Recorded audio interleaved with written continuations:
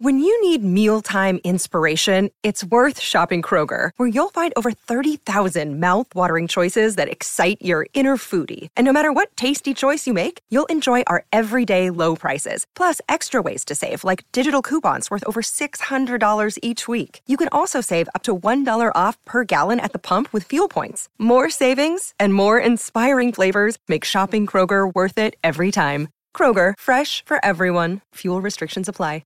Hello, welcome to Conversations with the Voice of Reason. I'm your host, Benjamin Boyce, and today's conversant is Oak, Leaves, and Onions, which is not her real name. She is she used to be a stripper or exotic dancer, and she tried to speak about abortion on YouTube because she had complications with one of her pregnancies and wanted to give more nuance to that particular conversation.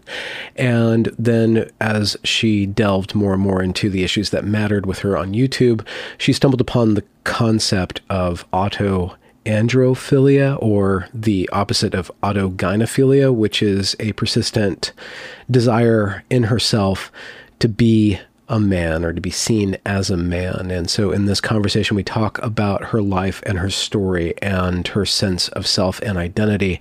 And it's not what you would expect from what I just said to you. She's a really, really interesting person. And so I just ask the audience to suspend your expectations and meet this person if you haven't met her before. So if you want more of her, links to her YouTube will be down there in the description. Without further ado, here is Oak, Leaves, and Onions. What part of the country are you in, if you mind me asking? I don't want you to dox yourself. I'm just curious. We're in the South, right in the middle of it. Oh, cool. That's fun. Have you always been a Southern lass? No. I grew up in the North. I won't tell you where that is either necessarily, but I grew up in a very, very rural, very isolated northern area of the country, and it was winter all the time there. And so when I got to be an adult, I started traveling around, found someplace nice and sunny, and I was like, "This is home." Do you like being an adult? Being what? An adult. Well, childhood wasn't great for me, so I suppose I don't know. My childhood wasn't a normal childhood, so adulthood was me scrambling my way toward a little bit of freedom and control as much as possible, and then going from there. And so it's been good so far. Yeah. Why did you choose Oak and Leaves for your online name? I had just had an abortion for medical reasons, and I was very angry about the way that was handled. And I was very angry about the way people responded to it. And you would think that my anger would mostly be toward pro-life individuals, but it turns out that if you have any complaints about the circumstances surrounding your abortion, pro-choice individuals will do everything they can to shut you up and call you a liar and say that you're making it up. And I was already very angry because my baby was dead. So I started a YouTube channel to talk about that issue, just the abortion issue, because it was very complex. There were good arguments on both sides of the fence. And so I had plenty of ideas to explore and kind of pit against each other. And so I spent a good deal of time going through the back and forth on that. And I needed a name for the channel, and it was winter, which I guess is more like fall around here. And I stepped outside and I was trying to think of a good name for the channel, and I wanted something kind of wholesome and, maternal. And so I had seen enough mommy blogs where they had all these cutesy kind of names of just random objects that sounded sort of homey and familiar. And I looked out at the yard, and there were oak leaves all over the yard, and there were wild onions sprouting up everywhere. And I was like, okay, that sounds good. I can do that. And that's what I chose for the name. I spent a good portion of the early time that I had the YouTube channel hiding the fact that I'd spent 8 years as an exotic dancer, because I was like, if people find out that, they're going to think I'm, not as wholesome, not wholesome enough to be having an objective opinion about abortion. So, exotic dancer. Um, Rough childhood, rural area, only two ways out. You can either go through the college route where you go to a nice college through, I don't know, scholarships and whatnot, or you can join the military and get shipped out. Really bad grades in school because of the whole rough childhood thing. So I couldn't go to a nice college. And the things that had happened to me in school had really ruined my health. So I couldn't get into the military. And so I was stuck there for, several years after graduation. And it was a bit of a brain drain. So all the smart, capable, competent people left after graduating. And when I turned 21, I was, trying out anything that would help me to recover from everything that had happened to me when I was a kid. And so I decided to, try getting a job at a bar, and exotic dance seemed like a good job to get at a bar. And after that, I was able to, save up money and start traveling the country, and then use that as a way to finally get out. Yeah. Kind of like a traveling nurse, but with more sequins. A naughty nurse. Yeah. More sequins. I like that. I ended up going to Seattle. I went to Portland very briefly. I went to California. And then I ended up going to this city that I had a friend who lived in, and I came to visit, and the air felt really good in my lungs, and it was really beautiful. So I decided this would be a good place to try living for maybe a year before I move on to the next place. And I got here and it just felt like home. And so I stayed. Yeah. I'm sure you have had a lot of thoughts throughout your life over time about sex. And sex is like abortion, sex is children, sex is intimacy, then sex is something as a woman that you've used to, as an economic source. How do you think, like, at 21, what you had to learn as an exotic dancer with your body being the site of, I guess, economic exchange, and how you conceptualize that, and how you developed a stance towards that, and where you are now as opposed to then? Actually, that was interesting because at that time, because of the way I had grown up and because of the things that had happened to me, I don't think I had the standard exotic dance experience. Now, I don't know if there is a standard exotic dance experience, because most of the people who end up in exotic dance, they're very, they've had unusual life circumstances that kind of bring them there. But for me, I was incredibly dissociated from myself physically. And so my body was like this separate entity that I existed around. And I mean, the reason I bring that up is because it does kind of play into the whole autoandrophilia thing as well. But I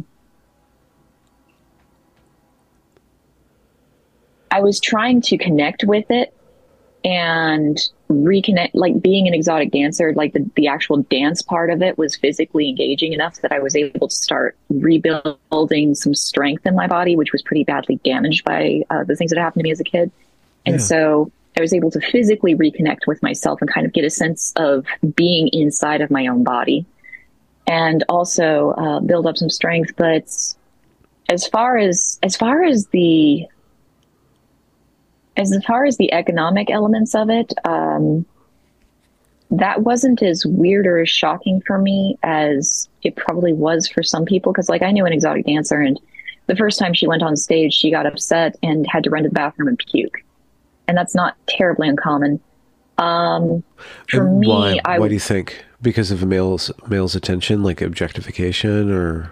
I don't know. Like, it was such a non-thing for me. Like, I had heard, I was nervous because, I mean, it's like public speaking. It's a little nerve-wracking the first time you do it, but I was expecting to have feelings. And so I got up there and I was very nervous, and I had heard that the worst part was getting naked. So I got up there and I stripped out of my clothes right away, and I'm standing there and it's like, okay, still no feelings. I was like, all right. Well, now what do? I have 15 minutes on this stage. I got to figure out something to do. And I ended up like just kind of sitting at the edge of the stage and chatting with the customers. And, we actually had a pretty decent time just talking, and they gave me a few dollars, and I was really excited because I made like $10 on my first stage set, which was not something I had expected. I had not expected to be successful in that venture. I was just kind of trying it out because I didn't have any other ideas for what else to do with myself, and my life was in shambles and I needed to do something. So that was just me being proactive.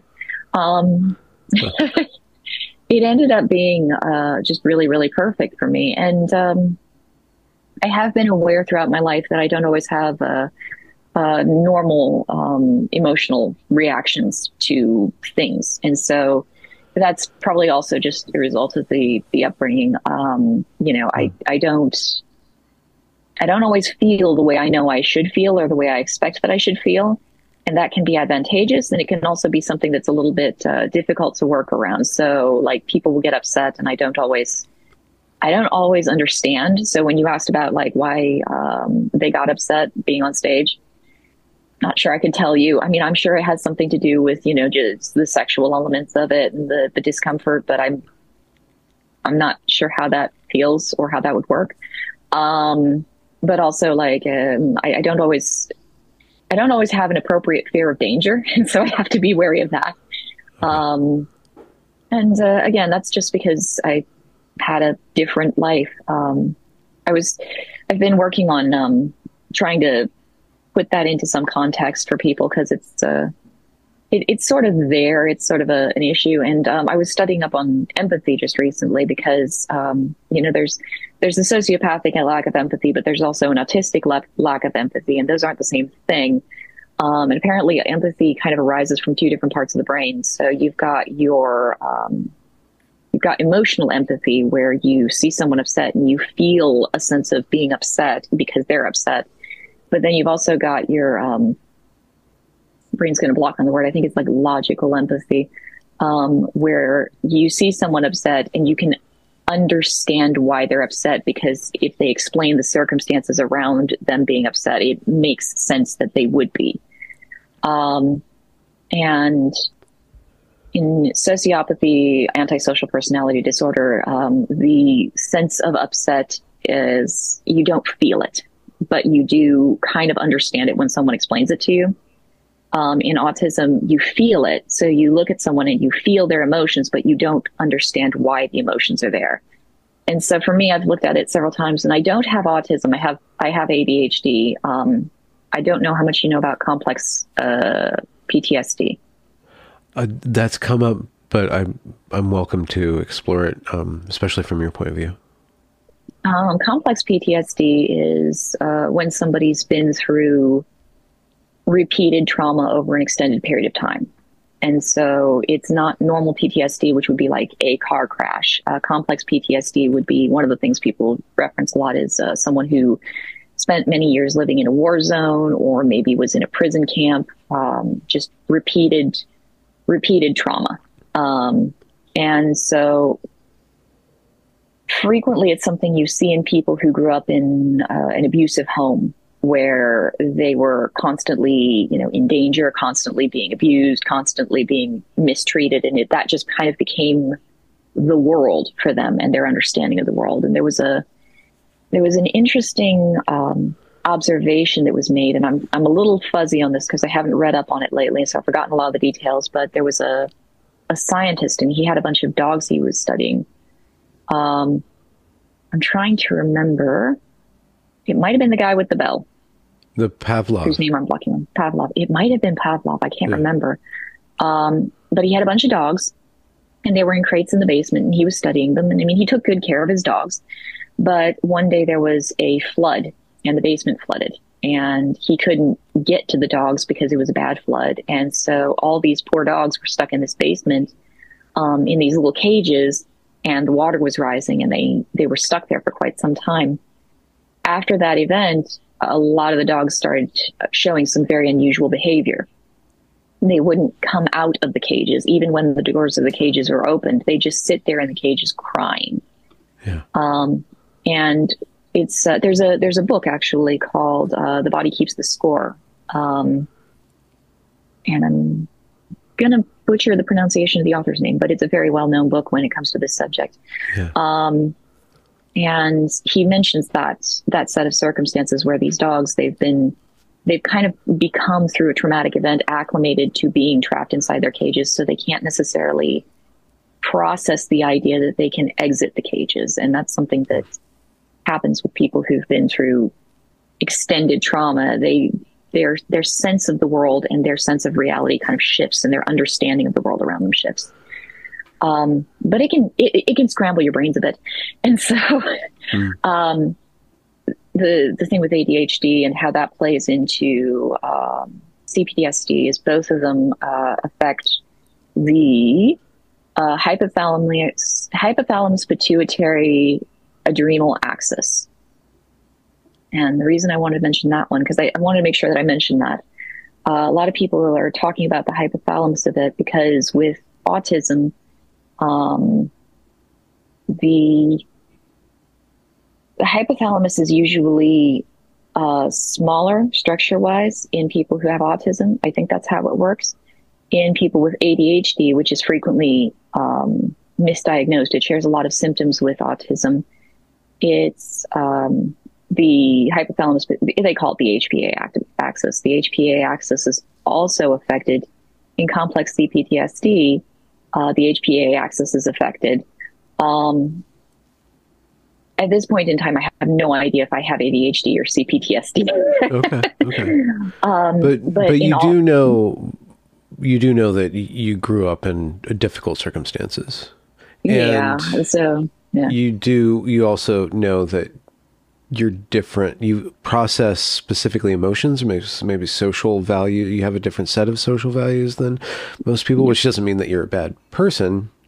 I'm assuming you have ethical standards and stuff, but the way you process specifically empathy and maybe connection, empathy, like fear.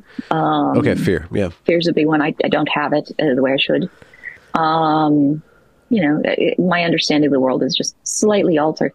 But is this a problem for you, though? Socially, I'm still struggling along, but I'm getting better. Yeah.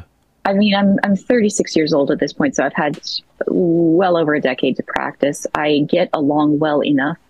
I can't read people, which is frustrating. So, and that kind of is something that's shared by people with autism, people with ADHD. And the reason I brought that up, interestingly, all of these groups of people also have gender identity problems frequently, very frequently.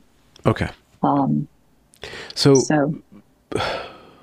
that's an interesting segue. So you're bringing up a lot of different things. I want to get back to the abortion thing, but it's not quite time for that. The exotic dancer thing is interesting, to go from exotic dancer through the lens of that. So you're a naked woman, and I wanted to ask you about your craft. Like, if you did this for 8 years, you probably didn't just sit on the edge of the stage and talk. I'm sure, like, what percentage of it was performance in just a verbal exchange, and what percent of it did you learn tricks and poles and weird juggling things? Did you go in an acrobatic direction?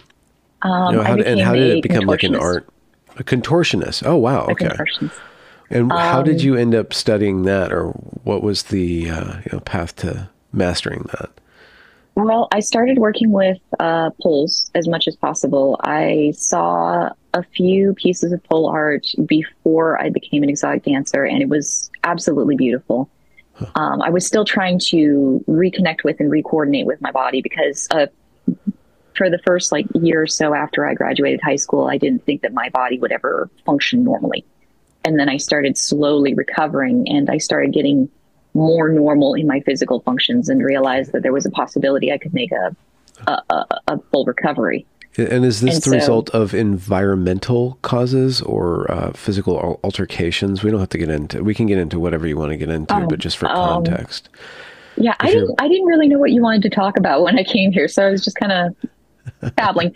I had. It sounds really stupid, and I always feel kind of guilty talking about it, because it does sound very stupid. I had asthma as a child. Still technically do have asthma, and asthma in and of itself is, not necessarily a bad thing. I don't think I had particularly severe asthma. The problem was my teachers at the school that I went to did not believe that asthma was a real condition. So I did not receive appropriate medical care for my asthma. And it was exercise-induced asthma, so you go to gym class every day, and every day that you go to gym class, you start getting sick. And when you start getting sick, you are informed by the teachers that you're not working hard enough, you're not pushing yourself hard enough, your symptoms are mostly in your head, and you're imagining it all. And so then, I'd be groggy and oxygen deprived. And when you're oxygen deprived, your limbs don't move because there's no oxygen to kind of feed your muscles. So you become kind of leaden, and it's very difficult to coordinate. It was hard to hold my hands steady. And so you're groggy, you can't move around very well. And then you end up going to the rest of your classes for the day and, not necessarily doing very well scholastically. Okay. And over the years, because this started when I was about in the second grade and then went all the way up until I was at the end of middle school, so 15, 16. And then I had a few little incidents after that. So when I was 17, I had a near-death experience where I completely stopped breathing at one point. And by that point, it was just so normal. That was my world. Like, that was all I knew. So it seemed, obviously it was uncomfortable, but that was all I understood of the world. But your body, you have the initial attack, but there's kind of a recovery period after that. And if you have another attack within that recovery period, it kind of further delays the recovery period. And over time, through the years, like attack after attack after attack, eventually I was just sort of weak and tired and not particularly mobile. And I lived my life like that. Okay. And so at 21, when you start to use your body, you discover that you're not trapped in that cage, per se? It took a while. The first club I worked at didn't have a pool. And so I was just sort of getting into the business. And I realized that I really enjoyed dancing. But I found another club that did have a pool, and it was a rural area. So finding another club was kind of, that was its own thing. But I went to the other club and started trying to figure out how the pole worked. And I was not particularly strong. So my first encounter with a pole, I was like all excited. I was like, oh, I can't wait to use this thing. And I walk up to it and I grab it as hard as I can. And I try to climb, and I can't get my feet off the ground because I was just too weak. And so, very slowly start practicing just doing basic spins around the pole and learning how momentum works. So if you're not used to working with a pole, usually when you jump forward, you move forward. Like any direction that you jump, you're going to move in. But if you're anchored to a pole, you're going to move in a circle. But getting your body to coordinate to do that is something that takes practice. So you can logic your way through it, but getting it to actually happen, building up that coordination takes time. And building up coordination helped me kind of become aware of the dimensions of my own body, because up until that point, I kind of compartmentalized myself in my head, in my own little space. And this whole thing was just something I was kind of trapped riding around in. And I thought of it as a lemon my whole life. It's like everybody else got a functional body, and then I got this. So spent a lot of time, every minute that I could, pole dancing. So I would come into work before any of the customers had arrived, while they were still just opening up the club, and I'd ask if I could use the stage to practice, and they'd be like, yeah, sure, I don't care. As long as I wasn't doing drugs in the bathroom, they really didn't care. So I'd, go up on the stage and practice as much as I could, as hard as I could. And eventually I started getting more and more airborne. And then I started plateauing with some of the pole tricks. And then I would get frustrated because I was plateaued. And it was like, well, I'm going to practice stretching. And I practiced stretching until I could sit down on my chin and put my feet on top of my head. You could sit down on your chin. Yeah, you sit on your chin and you flip your body up so that your feet go back up over your head and then sit on your head. So your chin is taking the weight of your entire body. Is that what you mean by sit on your chin? Well, your chin and your shoulders, usually you kind of push your shoulders forward so that they can kind of hold up some of your weight, because you don't want to put any of the pressure onto your neck. As little pressure as possible on your neck. But yeah, it's called a chest stand. It was really fun. And then I retired as a dancer when I started having children, and so I wasn't able to stretch as frequently. And I'm currently pregnant with kid number 5, so I'm even more discombobulated than normal. Really? Okay. Wow. Wow. So how does becoming a woman in the respect of a mother, how does becoming a mother reorient yourself toward your body? Is that like a surprise when you're like, oh, this body can do this thing? Not intellectually surprised, but when you're just talking about like getting to know your body as this interface between you and the world, or you in the world, and then it starts to produce life. How does that change your perspective? For me, I didn't like pregnancy, and I talked to a lot of women about pregnancy, and some women, they love it. Some women, the hormones start hitting and they just feel this wonderful, glowy, joyous, expectant feeling. And some women I know just absolutely love being pregnant. I'm the opposite. The hormones hit me and I feel completely out of sorts with my body. It's like I can't exercise as hard as I feel like I need to exercise to stay calm and comfortable. And I don't want to push myself that hard to, avoid causing any harm to the baby. Yeah. And also I don't feel good. And I don't like any part of it. I kind of just grit my teeth and get through the pregnancy so that I can, continue that whole procreative process. And having kids is nice. When you finally meet the baby, that part is nice. And honestly, getting into the delivery room, I'm usually so relieved to be at the end of the pregnancy that it's like, okay, I mean, I know this is going to hurt, but I can't wait for it to be over.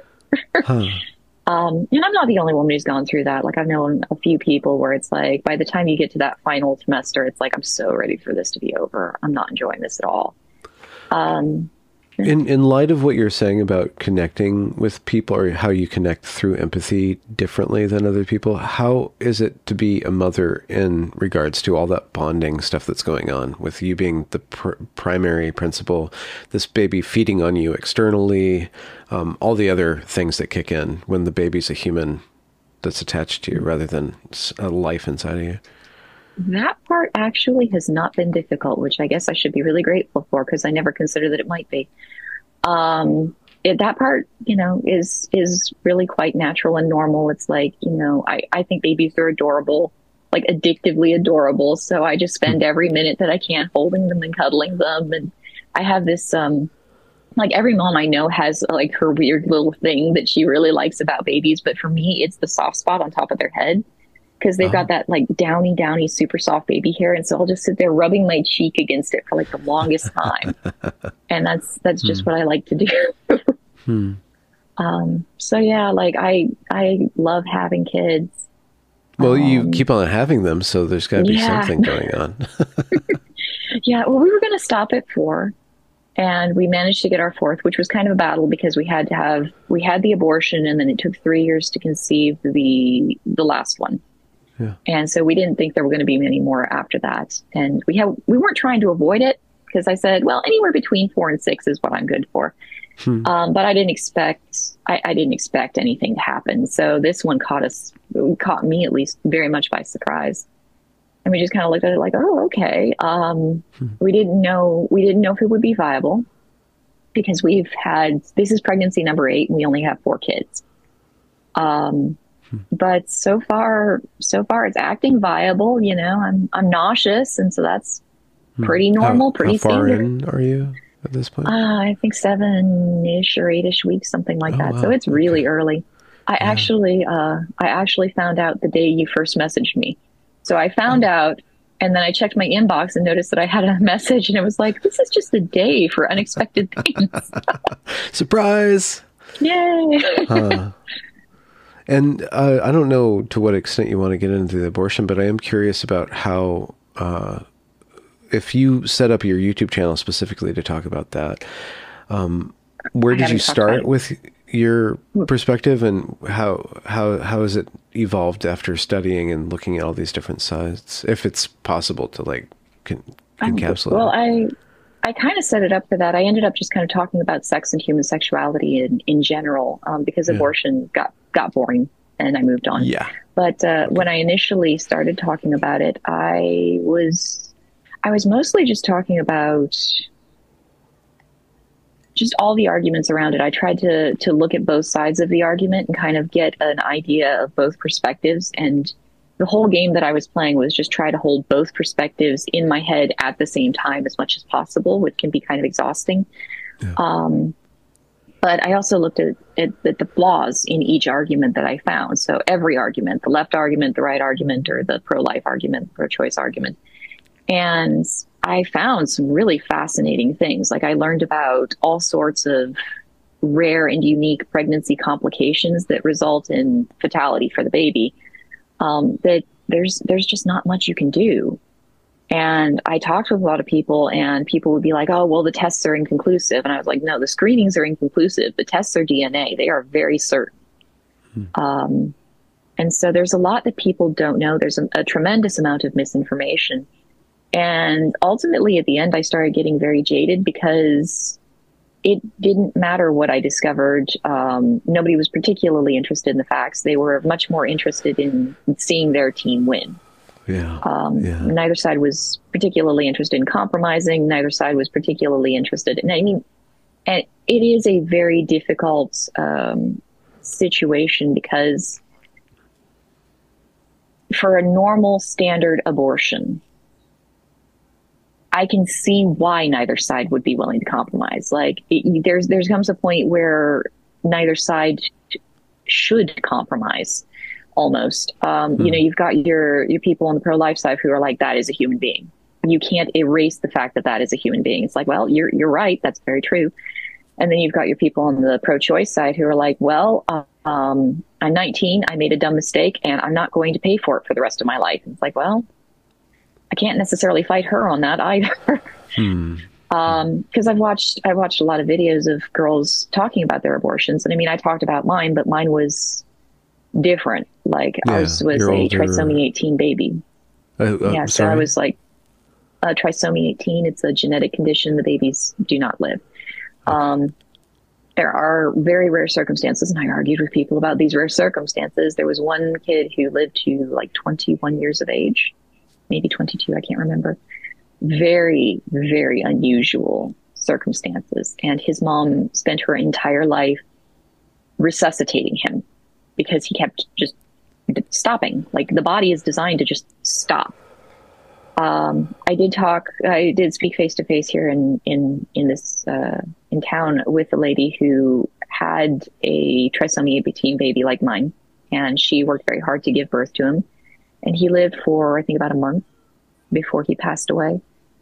And it was extremely difficult for her. She ended up, I think 4 months later, ended up checking herself into a mental institution just to kind of recover because she couldn't cope. For me, we did the abortion at 17 weeks. So I'll enter into a conversation on the internet and mention that I had my abortion, you know, at that late stage of pregnancy. And people will kind of roll their eyes and go, you know, why weren't you responsible enough to get it done earlier? And it's like, well, we didn't know the baby was dying earlier. So it's very different circumstances. But the really wonderful thing is we ended up going to a hospital to do it, and they cremated his remains and gave them to us. So he actually has a gravestone at the local cemetery. Wow. So obviously you didn't take this lightly. Obviously you were of the opinion that this is a human being that you were charged with bringing into the world. And in our case, yes. For our son, yes. For other people, you know, other people have different opinions and different beliefs. But for us, it was our job we couldn't keep him alive, but it was our job to protect him from suffering unnecessarily. Yeah. What's the difference between, just to slightly pivot, what's the difference between like baby boys and baby girls? I guess they're all unique. What's your spread? Like when you have baby boys and baby girls? Not just the genetic stuff, but like just interacting with them and your feelings for them. Yeah. Your connection to them. Is it different? I don't notice a difference in connection with them. Yeah. However, I will say that I can always tell the gender of the baby before the baby is born.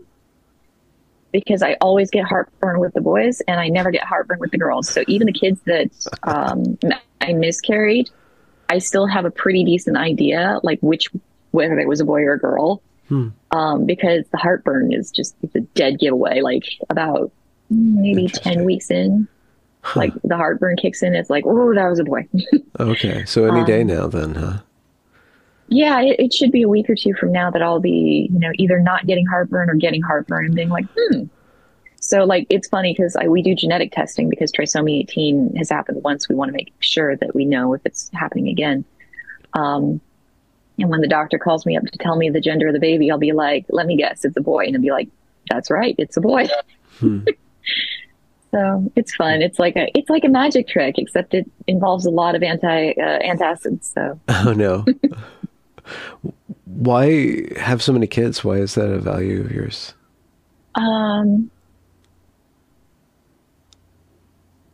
Let's see. A lot of different reasons. I have a rule. I never do anything big for just one reason.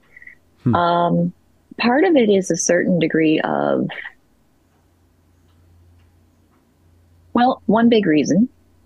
I want them to have each other. I want them to have family. I have this strong belief that the people that you have in your life, the connections that you have to the people around you in your life are what keep you alive. And that's a belief that I've had reason to maintain over the years. If they have brothers and sisters, especially, I try to keep them all close together. So if they have brothers and sisters who are close to them in age, they have kind of an inbuilt community. When COVID struck, it was really quite nice because we had 3 kids. And so COVID came along, they were all out of school, but they had peers that they could still play with.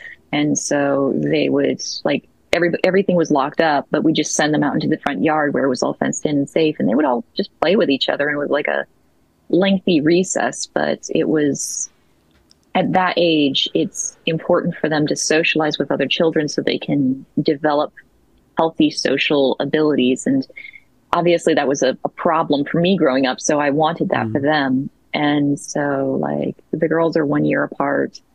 They're very much like twins. They do everything together. Very different personalities, but they get along really well. And then the boys, we tried to get them as close as possible, but it took 3 years to conceive the last one. So they're not quite as close together, but they do play together a lot. They play together really well and they like each other. So they have people in their life that are close to them. And so that's important. Yeah. Also, there's a part of me that's very, I don't know, kind of Darwinian about it, where it's like, well, this is what a biologically successful organism would do. So I'm going to do this thing and we'll see where it goes. And also, again, like, it's not just the kids who are benefiting from this. It's also probably going to be me as the years go by. I don't always feel like I have a reason to stay alive, but I have them and they need a mom. And so as long as I can be present in their lives and somehow of service to them, it gives me one extra reason to wake up in the morning. And that's important. Yeah. I was going to ask if there's any spiritual or destiny aspects to this. Like, this is your destiny, is beyond just practical considerations, but no. Getting up in the morning is probably sufficient. It's a good motivator, you know? Yeah.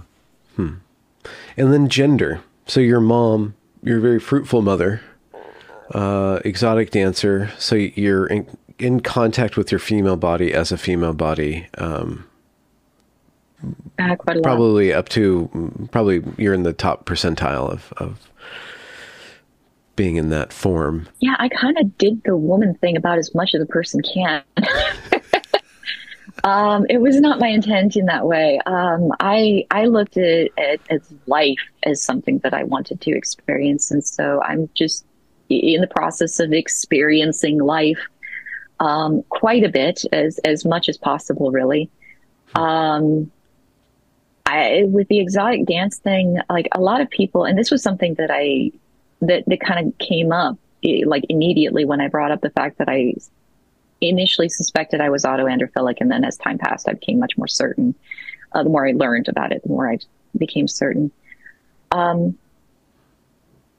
me, exotic dance was about the athleticism, and I needed that to kind of connect with myself physically, like just not necessarily in a gendered sense, but just, arms, legs, this is a human being. And,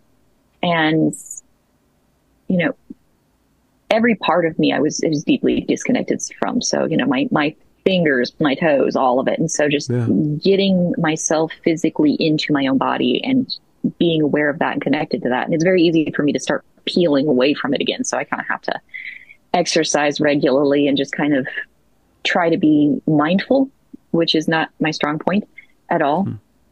But the physical exercise and also the muscles that came with it, because exotic dance, especially if you're doing all the acrobatic stuff, there's a build that comes with it. Like I remember for the longest time sitting in the club, and I could tell when a new girl came on stage, it's like she's very new to the business. And it was just, you could tell just by looking at their body, because the muscle tone underneath, like even women tend to be a little softer, they're a little more curvaceous. There's not as much, because of fat distribution, there's just not as much tone like that you can see, but you can still see it on an exotic dancer. Like you can still tell that there's muscle. Like even for overweight exotic dancers, there's still a lot of muscle in there because you're dancing all day long. So I was very pleased with how muscular I became on that job. And then also I got to hang out with men all day.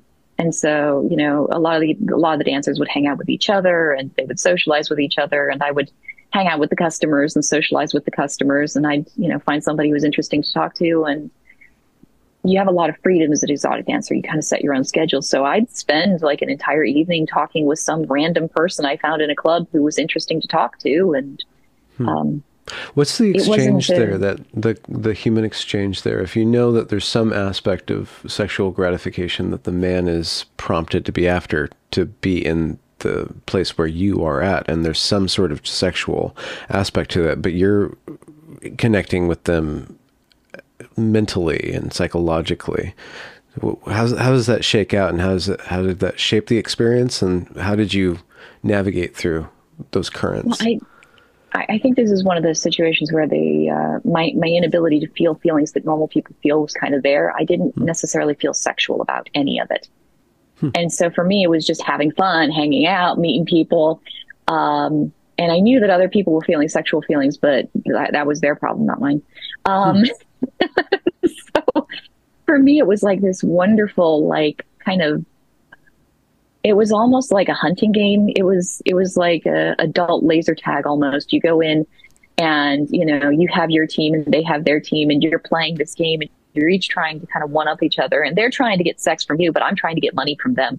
And so we're kind of doing this kind of back and forth. And I enjoyed that game very much. Probably because I won more often than not, or at least in my opinion, I won. I got money and they still didn't get to take me home. So it was a fun game. The idea of it was that nobody gets hurt, which, I mean, sometimes people do develop feelings when they do get hurt, but as a general rule, nobody gets hurt. But there is a very predatory aspect to it. You're stalking around in a club trying to find people who are going to be more inclined to give you money. So you're looking for, you're looking through the crowd for anybody who might be more prone to, I don't know, you're looking for victims, except you're not actually victimizing them. So everybody's going home happy. Yeah. And it felt like, it felt like I was going out hunting, and it's like, yay, I'm going to go hunting. But it didn't quite have, like, a strip club is like the doorway to, or the gateway to the underworld. There's a lot of dark stuff in the world. There are drug dealers, there are pimps, there are criminals. I've met plenty of them. I spent a week, I traveled to Seattle, and I met up with this guy that, we happened to start talking outside of a library, and he offered to show me around Seattle, and we had a great time. He was like 44 and I was 21. And we just hung out, walked all over the city. He showed me the sights. We'd buy each other coffee and just kind of sit around talking. And he was a murderer. He had killed people. Oh, just casually, or like like we were one evening, like I was trying to scope out possible jobs, clubs that I wanted to work at. And so I found one and they told me how to get a license and they wanted me to work at their club. And so, oh, you have to get a license to be naked in Seattle? Yes. Oh. And so we went to this little hamburger place afterwards and, you know, we're sitting there having a hamburger and I've got my coffee and I'm sipping my coffee and he's got this really thoughtful look on his face, you know, just kind of weighing me up and judging me. And finally he's like, so the first time I killed someone, I was 14 years old and I'm sipping my coffee like, yeah, no surprises there. It's like, just stay calm, be quiet, listen to his story. And so I did. And yeah, he only admitted to killing one person. Because he had only ever done time for killing a person, but the person that he killed was not the person that he did time for killing. And I get the very strong impression that he killed more than one person. Like, because you don't, if you killed somebody, you say, I killed somebody. You don't say, the first time I killed somebody. So, you know, and I mean, a lot of people I've talked to are like, well, how do you know he really did? How do you know he wasn't just saying it to impress you? It's like his... to impress you. you can tell a murderer how when to, you meet how to one. Impress a stripper? Talk about murder. Tell him to be murderer. I mean, I've had guys come into the club and try to pretend to be a badass. And the funny thing is, like, if you're a stripper for 8 years, you meet enough genuinely badass people that when someone's pretending... Yeah, it's comical. Yeah, again, this is gender. So what you're describing is a very gendered activity. You're prowling men, or you're shuffling through men, and men of a certain stripe, men who would end up in this or frequent these joints. And then there's probably like a broad spread of men, you know, probably CEOs, murderers, and everything in between. But everybody ends up in a strip club eventually. I did once, but that's a whole other story. I was surprised. I didn't expect it to be the way it was, but that was the only time I was there. It was really interesting. But, so you're seeing how men behave. You're seeing what men want. If you have autoandrophilia, can we define that from your point of view? Autoandrophilia is a variant of autogynephilia. So autogynephilia is a man whose sexual orientation is to basically get off at the thought of being a woman. So how does it autoandrophilia be somehow being sexually aroused or satisfied by the thought of being a man? Is that true? What is it to you? It's I think it is. Like I've thought about that quite a bit. At first I didn't think I was autoandrophilic because I wasn't thinking of it as a sexual thing. I never thought of it as a sexual thing. It was like, well, there's something going on, but it didn't seem sexual. And then I started looking into it and researching it. And, it seems like it's something that is rooted in a person's sexuality. And I made a video about that at one point because I was still trying to figure it out. Is it just part of your personality that you perceive yourself as male? And then that has obvious logical sexual tie-ins where if you perceive yourself as male, you're going to continue to perceive yourself as male when you go to bed with someone. Or are you sexually is it a sexual thing that slowly branches outward into your personality? And for the longest time, I thought it was something that originated in my personality that eventually became sexual as I, developed into a sexual being. But looking at Blanchard's work, looking at Phil Lilly's book, actually, which I found out about through your channel. So I'm glad you interviewed him because I really like that book. It's been very informative.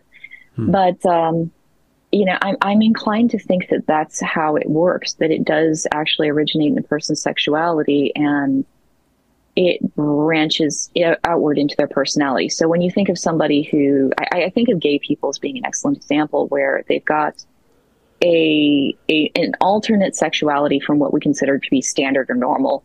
And there's kind of a stereotypical personality that goes with that. I guess personality isn't necessarily the right word, but there's something there's a certain stereotypical element. There's a feel or a vibe that goes with that. And it's something that I think a lot of gay people that I've known have kind of complained about it, where it's like, it's something that's acted out by a lot of gay people, where they just really, really amp up that vibe. And there are plenty of perfectly normal, ordinary gay people who are looking and saying, you know, it's an act. It's not particularly genuine, and it's kind of annoying. But there is also a certain degree to which I think a person's personality is somewhat colored by their sexuality, which would make sense because sexuality is a part of a person's personality. So a person's sexuality is going to affect their overarching personality in a multitude of nuanced ways. And so I think for myself, I never considered it to be a thing that had any particular root in my sexuality. It didn't feel sexual. It just felt right. So like, what felt right? Masculine activities, hanging out with men, doing masculine things, like anything, wearing more masculine clothes. It was just, it just was the way I was. Like, it was just kind of part of me. And so, you know, exercising a lot in a pole, it was, I got paid to basically go to a gym, and that's how I saw it. It's like, you know, as an exotic dancer, you get paid to go to a gym. And so all the muscles that came with it and the muscle tone and all of that, it just felt right to me. And so I actively pursued that. Male companionship, hanging out with men, like, it wasn't, a lot of the guys I talked to in the strip club would say I seemed like the kind of girl that they'd want to go out and have a beer with. I wasn't exactly like girlfriend material, or I wasn't their sexual fantasy. I certainly wasn't the prettiest girl in the club, and I never wore makeup, so I wasn't as perfect and porcelain and doll-like as the other women. Yeah. I was super athletic, which made for an... Why didn't you wear makeup? I don't like it. You just don't like the time, or you don't want to see yourself that way, or you just didn't want to bother? It's physically unpleasant, the sensation of having makeup on your face, and then you have to wash it off, and you have to make sure that it doesn't give you acne, and it's actually not very good for your skin. And so I just looked at it, was like, well, if this isn't a requirement, then you know, I'm not going to. And so I didn't. What are men paying you for if they don't necessarily see you as like girlfriend material, or necessarily? Usually it was the contortions, the acrobatics. They thought that was entertaining. Some girls, they'll sit and talk with, and different people have different strategies. So some girls will sit and talk with a guy. They'll pick out one guy and they'll talk with him all evening, and then they'll go to the back room and they'll sell some VIP dances, and it's like, you know, $400 a dance, for example. And it changes from club to club. So sometimes it's $600 per dance. And they'll sell like a bunch of these expensive dances to the guy. So they'll spend like 3 or 4 hours back there, and that's how they'll make all their money for the night. And they can make a massive amount of money doing that. I saw one girl, she made $2,500 in one night off one guy.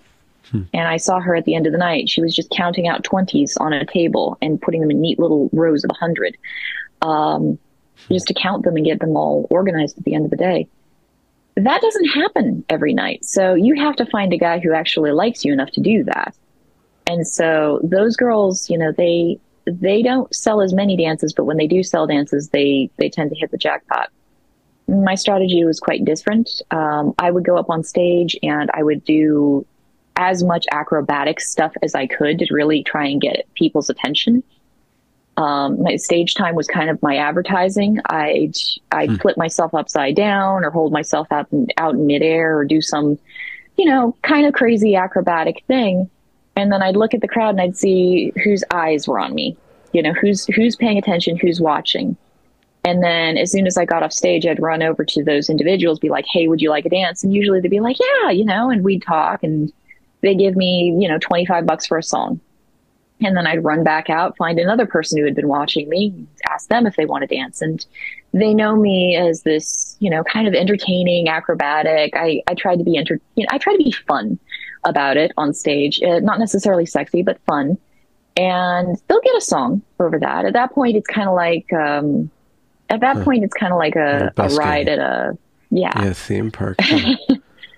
And so, a ride at a theme park. Exactly. And so, I was busy. I was selling dances all night long. I sold at one point, one of the guys who was keeping track of the dances told me I sold more than any other girl in the club because I was selling them all night long. But it's only $25, so it doesn't add up to nearly as grand of a total in the end of Yeah. at the end of the day. But I mean, I had fun and I earned enough money to pay the rent, and I didn't I didn't grow to resent my customers the way I saw some girls resent their customers. Like I remember one gal, she had a regular who would come in specifically to see her and spend, hundreds and hundreds of dollars on her. And there was one day they were walking toward the back room together. There were mirrors on the walls and they're talking, and he had his back turned and he couldn't see her. And I caught her reflection in the mirror, and she was glaring at him with this look of just deep and intense disgust. Like she just couldn't stand his guts. And I remember thinking that I was very, very grateful I had never become so financially dependent on any of the customers that I felt a need to do that. Like I could just meet random guys and have fun. And so usually like young guys, they're out for a bachelor party, they're drinking, they're in a pretty good mood, here, give me $25. I'll fold myself into a pretzel, What is your stance on fidelity in that context if there's married men around and stuff? Have you considered that? Like, there's kind of like some sort of moral, again, you said that's the gateway. This is a gateway. Yeah, as far as married people go, it gets interesting and complicated very quickly. So I've seen married couples come in together, and that's kind of fun because, they're doing it as a bonding thing. We're in this sort of taboo sexual place, and it's kind of naughty, and she's kind of excited and he's kind of excited. And so that can be really sweet. I've seen a few couples who've done that where they're just, they're doing it to try something out and they're being kind of sweet. One of the first clubs I worked at, I remember this couple, ancient, just really, really elderly couple. And they came in and they sat down at the table and they're holding hands together. And they're smiling, and they both have these just sweet, happy smiles on their face, kind of dreamy smiles on their face. And I was like, what are these people up to? So I came over to their table and I sat down, said hi, and started talking with them. And they were in their 90s and they were celebrating, I think, like their 70th anniversary or something. And they wanted to go back to the club that they used to hang out at when they were young. And so there they were. And it was like, I cried. I thought that was the sweetest thing I'd ever heard. It was like, I want to be like you guys when I get old. Cause they were just so sweet. I saw one elderly gentleman. He came in and he was very embarrassed about this and he was very secretive about it. But, we're sitting and we're talking. And the reason he was coming in was because he wanted to pleasure his wife. And he had come in so that he could kind of get himself revved up and excited so that he could go home and do that. And he was an elderly man. And so he was like, you can't tell anybody about this. I was like, I promise I will not tell anybody about this, which you don't even know what state I was in. So I'm not telling anybody about this. But, that's a thing that happens. Like sometimes they come into clubs to kind of, I don't know, just find some inspiration so that they can go home and, be a little bit more active with their partners. I've seen people who were unhappy. There was one guy who came in and he was in a sexless, loveless marriage with his wife. It was a very long marriage. So, it had been a sexless marriage for a long time. And he found out that he was having a health problem, which lowered his testosterone. And he started taking testosterone again, and his desire for sexual activity returned. And she wasn't interested in. She basically told him, yep, it's not going to happen. There's no way. So that's the end of it. And he was terribly lonely and he didn't know how to handle it. And so he came into the strip club and he's like, I don't know what I should do. And strip clubs can very easily become like discount therapy where people come to you and they just need someone to talk to. Yeah. And so, we're sitting together. He was a very nice gentleman, but he was like, I don't know what to do. I mean, should I cheat on her? I don't know. And I'm sitting there like, I don't know what to tell you, man. And so like those do happen. I remember one particular, I think it was a bachelor party, but it could have just been a group of guys who were out for a night of fun. And all of the dancers were angry at them, all of the dancers. And what had happened was they had come in, they were all married, they all had wives, and they were like, we're all married, we have wives, so we don't want to cheat on our wives. but we want you guys to give us blowjobs. And number one, that's prostitution. We don't do that. And number two, we're like, that's still cheating. Like, if I was married and somebody, and my husband did that, that would still constitute cheating. Like, if I did that, that would constitute cheating. And they were like, oh, no. We don't want to cheat. We just want a blowjob. And it was like, we were all like, some of the girls were talking about how they wanted to like get a hold of the wives and be like, hey, did you know your husbands are doing this sort of thing?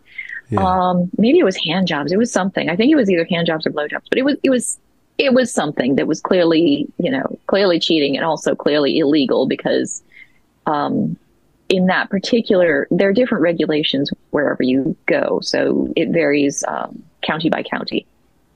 And so in that particular area, the list of laws was like pages and pages long regarding what did and did not count as prostitution. So it was like, it wasn't just a little illegal, it was very illegal, and it was illegal for them to be asking about it, and it was illegal for us to be talking about it, and it was illegal for, it was illegal in that club, in that part of the country, for a man to be physically aroused in public. And I was like, well, that's a law that gets broken a lot. Yeah.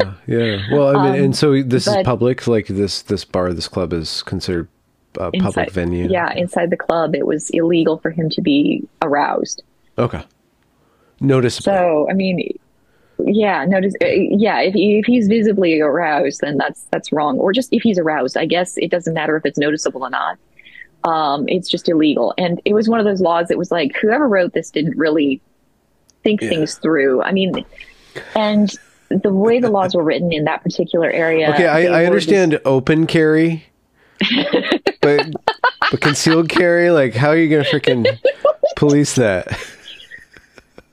The laws were written in such a way that they were trying to make life as difficult as possible for people in the business because they don't want people to be there. So they make the laws either ambiguously worded enough that they're easy to catch people doing something wrong. Yeah. And so my favorite was the 3/4 law, where you had to cover 3/4 of your butt at all times when you weren't on stage. 3/4. And I remember asking again and again, can somebody please clearly define to me what is 3/4 of an ass? Nobody ever really could. Granny underwear with one cheek cut out? That would be fun. Like I kind of wanted to get a diagram and some like colored pencils and just kind of color in the diagram. Like okay, the cuts of a you side can have of beef. Underwear that looks like this, or underwear that looks like this, or. There was one day there was a girl who was particularly well endowed in the rear, and one of the bouncers, and I mean I hung out with the bouncers instead of the dancers. They were like, she has to wear underwear that covers 3/4 of her butt, and the bouncer looked at the other bouncer and said, "What is she supposed to wear? A pillowcase?" And it was like,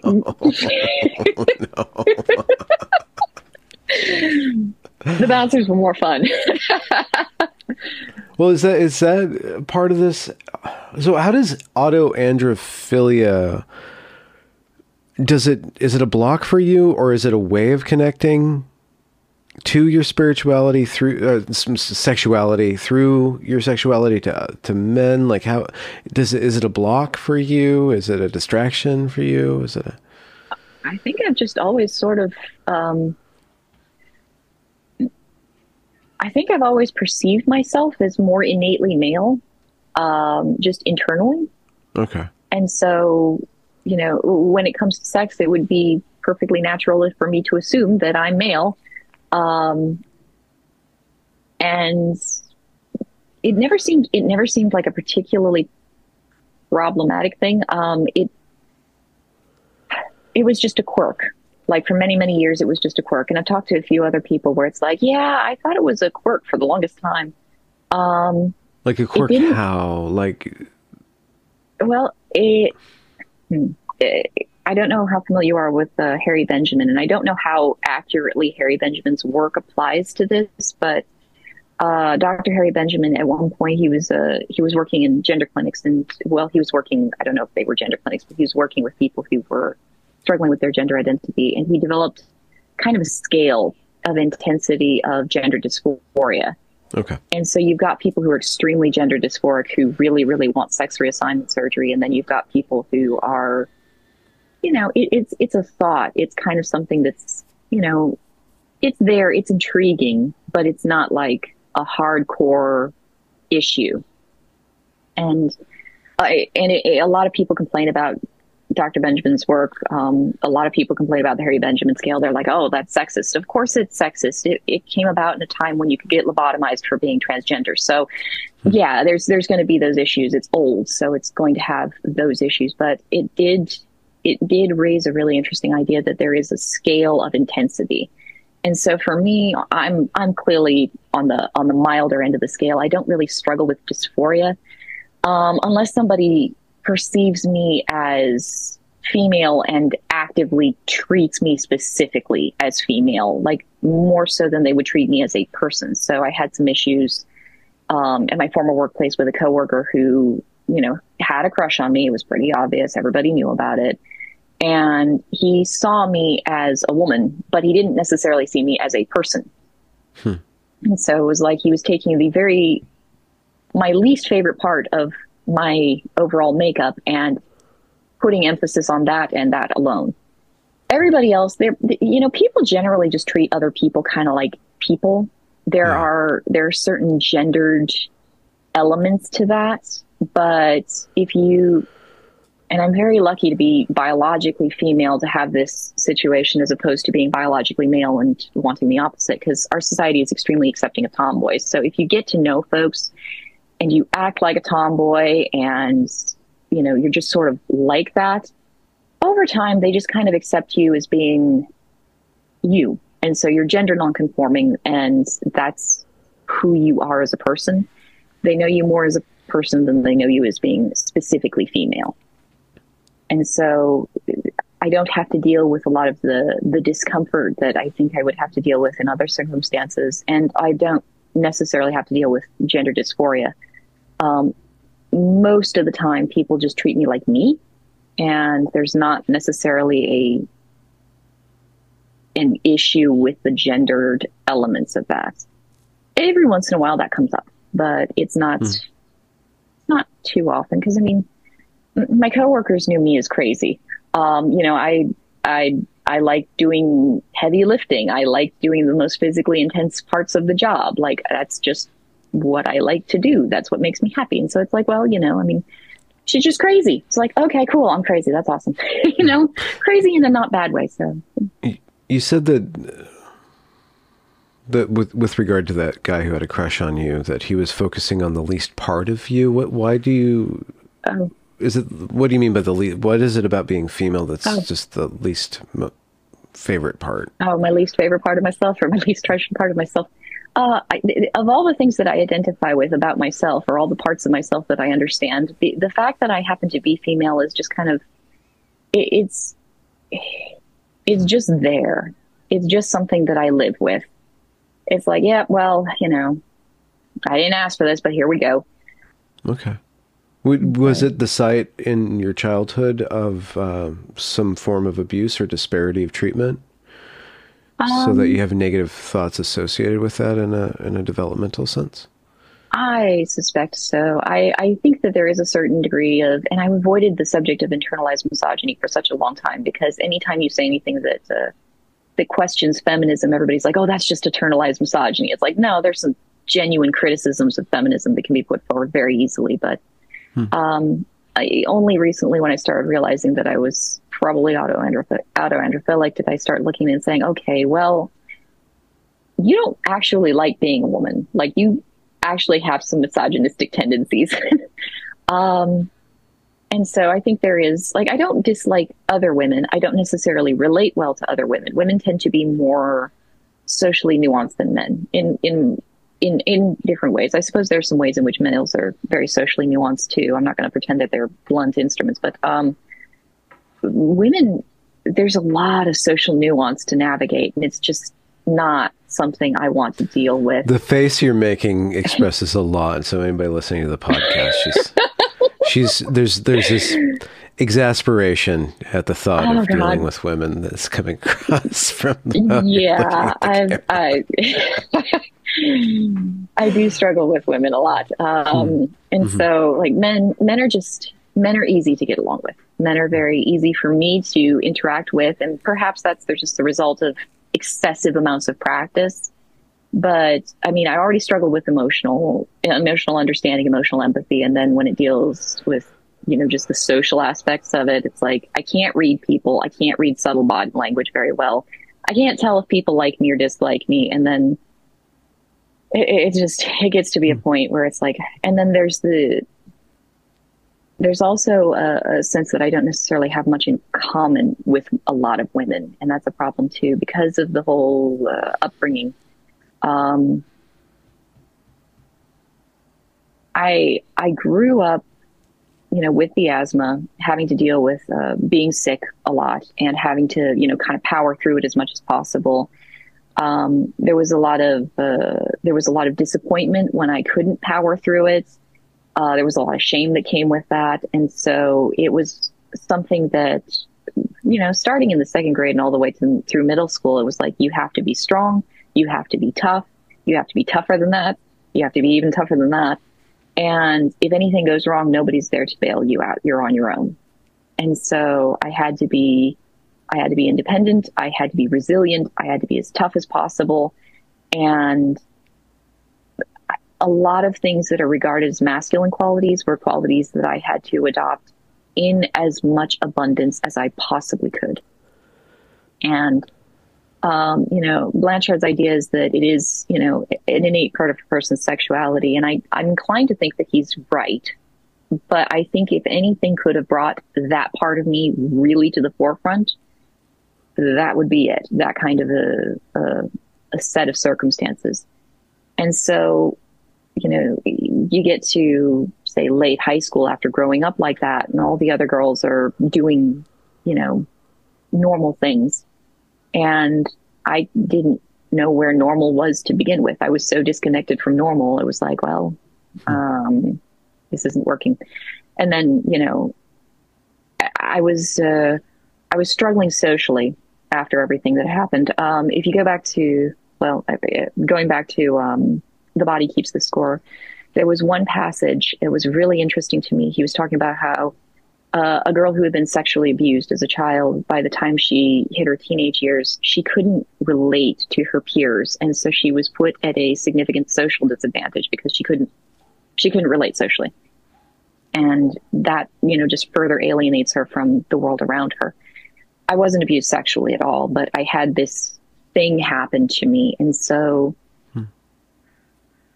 I wasn't able to relate to the world around me. I wasn't socially skilled. I had to kind of piece all of that together. And one of the things about going to a strip club and working as a stripper, it enabled me to be in an environment with lots and lots of people. Many of them were strangers who didn't have a negative,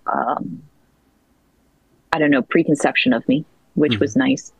And I could just practice walking up to people and talking to them. And I knew that was what I had to do because I was incredibly bad at talking to people. And so, I practiced a lot on men, obviously. It was not many women in a strip club, but I think men are just easier to relate to sometimes. They seem to, at least culturally, have a better understanding of violence and adversity. And for women, they don't necessarily tend to savor violence and adversity as much. They try to avoid it a lot of the time. And I don't know. Well, it makes sense insofar as their role is to nurture very vulnerable human beings. Yeah, there's a much higher rate of negative emotion than that. Yeah. So, but what about if it's autoandrophilia?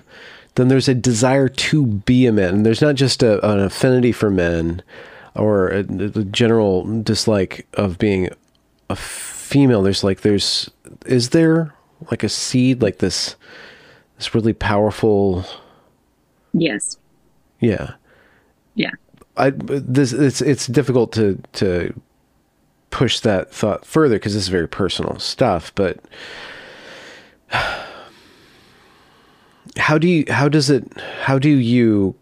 well, no, everything's sexual at this point, so I don't know how to go any further. It's just, how do you carry, how does that inform you beyond just how you tend to make men's general demeanor, broadly speaking, is just more comfortable for you? There's also a part of you that wants to be a man or should be a man, maybe, or that you think, or that tells you should be a man, you should be a man, you should be a man. I mean, I'm not necessarily always thinking about that. It's more, so I'll get mistaken for a man occasionally, and that always makes me incredibly happy. And again, it's this moment of just golden shining. Oh yeah, this is very right. It feels right. And then usually after a moment or two, they realize you're not a man, and they're like, "Oh man, I'm so sorry." And it's like, well, there it goes. It shattered it. It's just like, I think if they're like, people talk about the magic button in the trans community. They talk about if there was a magic button that you could push that would transform you into, in my case, a man, would you push it? And it's like, well, that sounds really good, but there is no magic button. The surgeries and the hormones, I'm not at all convinced that those are healthy or as effective as we'd all like them to be. And results vary by the individual, but it's like, I just, it does. I know several butch lesbians specifically who have transitioned and who kind of look a lot like guys, like middle-aged guys, with the beard, and their voice is a little different, but that isn't something that would fulfill you, like taking on the characteristics of a man. Well, I mean, it sounds really nice, but like to have a beard would be nice. Well, the beard actually never appealed to me ever. Okay. Fu Manchu? I always, what? No. No. Okay. Facial hair actually just never spoke to me too much. A deeper voice would be nice, but for me, a lot of it is skeletal. Like I look at it and it's like, I'm a very short individual. There's no amount of hormones that will fix that.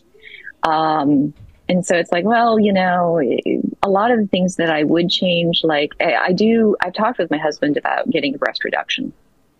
And we talked about it for years.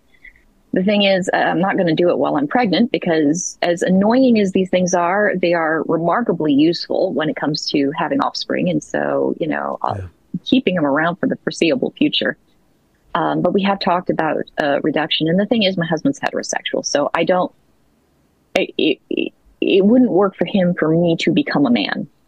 And so that's an obvious stumbling block. Do you consider yourself heterosexual, or I mean, if you could push a magic button and you became so you're bisexual? Okay.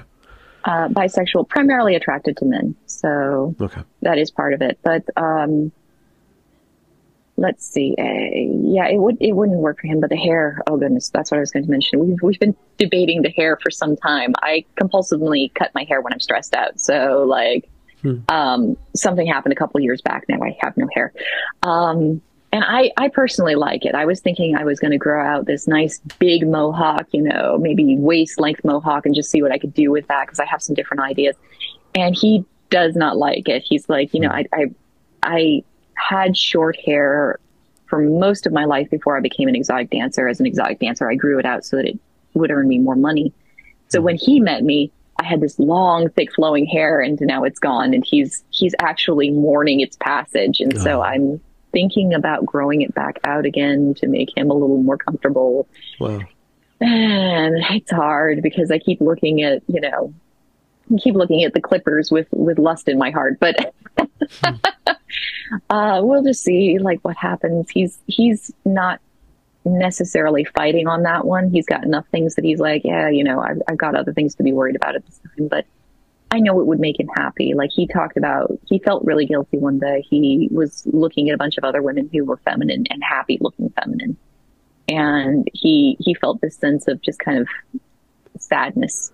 And I was like, it won't kill me to grow my hair back out. My big thing is muscles. If I can just find a good workout program and get the muscles back that I used to have when I was an exotic dancer, it won't really matter that much to me if my hair is long. As long as I've got a nice as long as I've got something, to maintain a certain sense of balance, I'll be okay.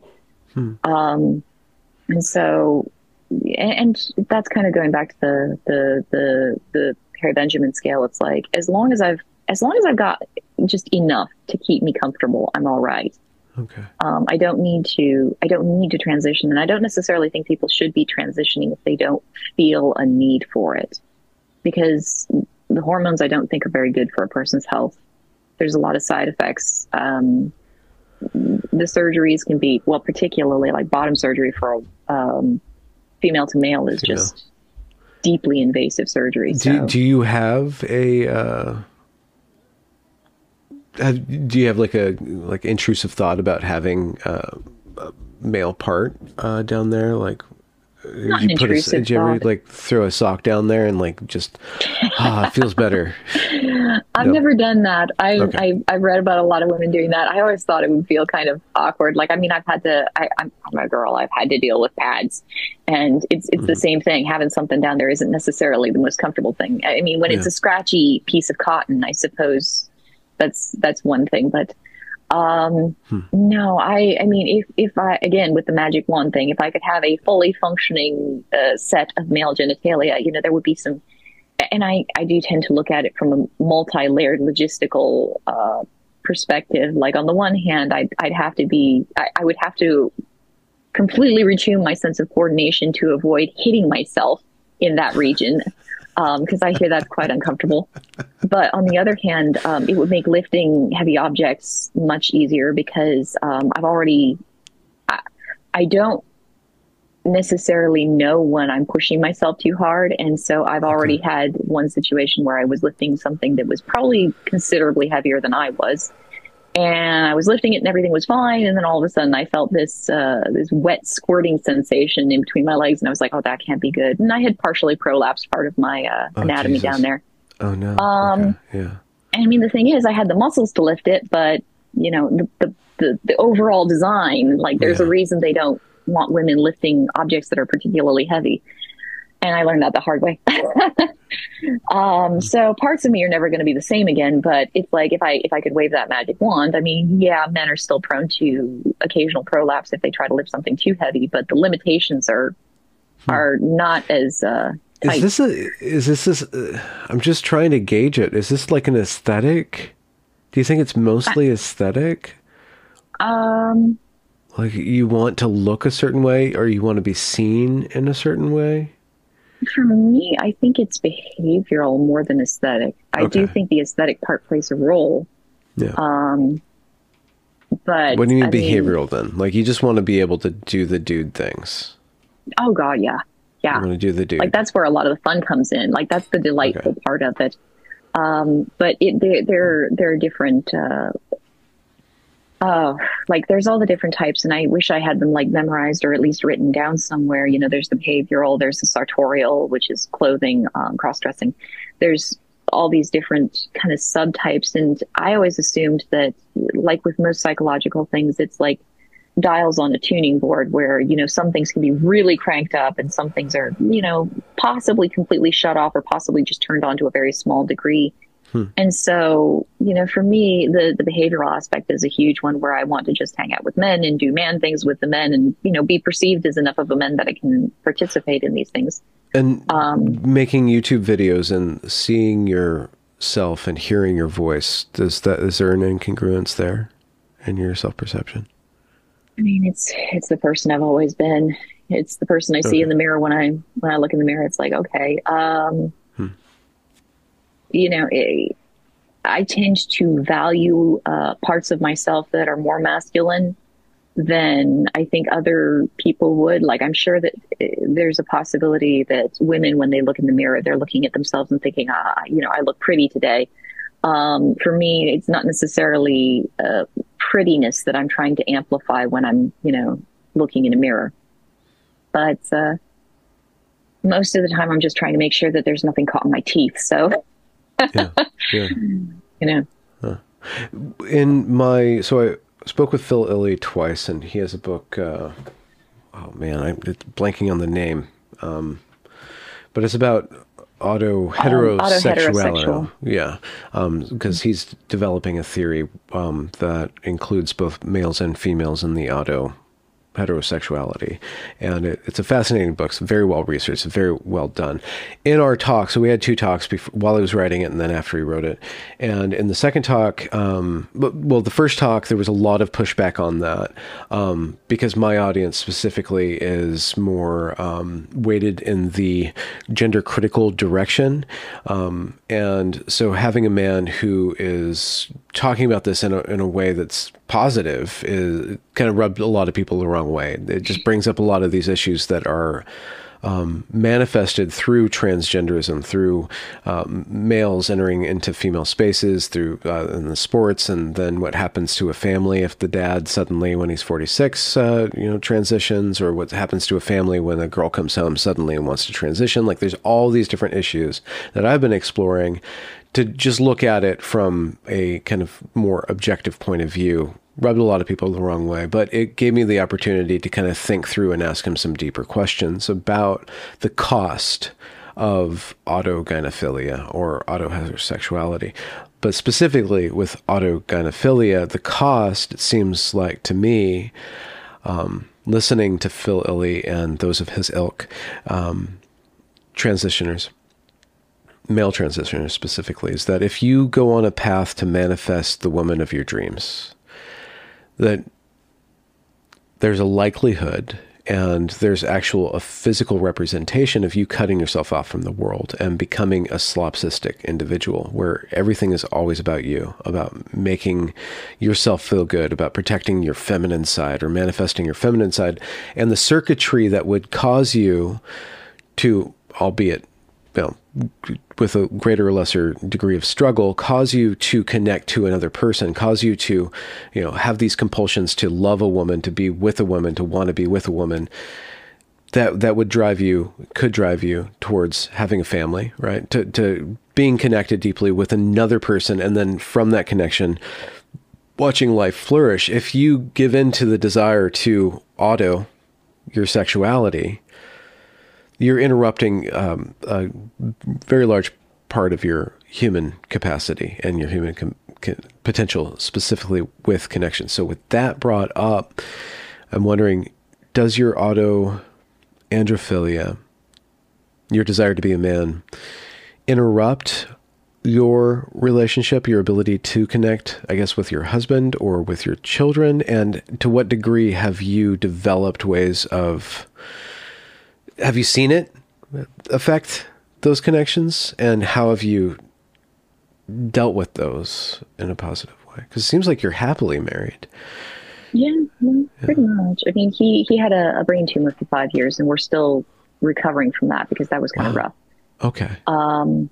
But we're definitely recovering, so that's good. I mean, the hair thing is one thing where it's like I know what I want, but I know it's not what he wants. And so I'm kind of looking at it like, okay, is this a priority? And one of the wonderful things about being aware that it's autoandrophilia, it's like, okay, this is something I want. There are reasons that I want it. How high of a priority on the priority scale is it? Can I get what I want through other means that will cause less conflict in my relationship? And so for me, I write novels as a hobby. I've written novels as a hobby since I was little. And so, they're novels that tend to be a little bit more adventure based. I've been writing for so long and from such a young age that for me, writing has a distinctive set of feelings. And so a female writer has a feeling to her. There's almost like a texture to the writing. And a male writer has a texture to his writing. And I've seen, it's really interesting reading the writings of people who are transgender, because after they transition, I remember there was one male to female who wrote like a woman, and one female to male who still wrote like a woman. But I can through my writing and through that escapist kind of fantasy outlet, kind of feed that part of myself and really satisfy that part of myself in a way that doesn't necessarily seem too destructive to my family. I write novels, And my goal eventually is to start publishing and selling them so that I can even be, you know, productive in my unique quirks. Yeah. But I noticed that a lot of my writing, while still rather innately female, it tends to slant off toward more male interests, which, you know, like what? Again, well, you know, it's not... You just have large info dumps in the middle of some tea party? No. Things get really technical. Sword and sorcery or hardcore sci-fi. So, you know, it's... and, you know, it tends to be, you know, a group of men and or masculine women, you know, going about an adventure, as opposed to... I noticed that a lot of feminine writing, there's a little bit less emphasis on the adventure. There's a lot more emphasis on the feelings and the socializing. And it's like, I can't handle that. So when I write a novel, there's usually like my most recent one, it starts off with somebody getting trapped in an airlock and they have to figure out how to survive while the doors are opening. And it's very tense and it's very fast paced and it's very panicky and very exciting. And it's like, this is my happy place. And so I can kind of I suppose through fantasy and escapism sort of just feed that part of myself without really pulling too much of that part of myself into my day-to-day life. I struggle pretty deeply with not having enough muscle. Like that's a big problem of mine, but I don't know how much of that is autoandrophilic and how much of that is just me using exercise to maintain good mental health. Probably, you know, 6 of one, half dozen of the other. Yeah. So, you know, it's something I need to work on because I'm understanding more and more that I'll be a happier person for multiple reasons if I, you know, get a good exercise routine going, which I can't now because I'm pregnant. So I can't push myself as hard as I want to, but I need to do that. But otherwise I don't, you know, the hair is going to be a minor issue. He's mentioned that I don't wear pretty clothes anymore. And it was really interesting because he had the brain tumor for half a decade. And so it's like, at what point did I stop wearing pretty clothes? Because the way I remember it, I never really wore pretty clothes except for a little bit when we started dating. And for the most part, I had like 2 modes. I had like the stripper gear that I would wear. And then I had like really, really, you know, kind of baggy, you know, clothes that I would use to hide my shape as much as possible, which was only smart. You go into the strip club, you look like an excellent victim to a lot of predatory people. Yeah. So when you exit the strip club, you want to look not particularly shiny, not particularly eye-catching, and possibly a little bit violent if somebody crosses you the wrong way. Yeah. And nobody ever gave me a hard time exiting the strip club. I saw girls walking in and out with like just really skimpy clothing, and it's like, yeah, that's not. I don't want to. Yeah. I don't want to look any more like a potential victim than I possibly can. So when I walk out of the strip club, I want to look as butch and scary as possible. I knew a gal who used to keep a really big knife, and I didn't keep a very big knife, but I wanted to look like I had a very big knife. Yeah. And I traveled all over the country. So, I mean, part of it was just dumb luck that I wasn't hassled more than I was, but part of it was that I tried to look scary. So I don't know. Yeah. Yeah. With the YouTube adventure that you're going on, that's how I found you, because Phil Illey found you. Because you were giving him favorable feedback on his work, and it seems like his work is helping you to be conscious of these aspects of you, these drives of you, these prompts that you are given, that yourself gives you, of how you want to live and how you can, you know, compromise with how you need to live.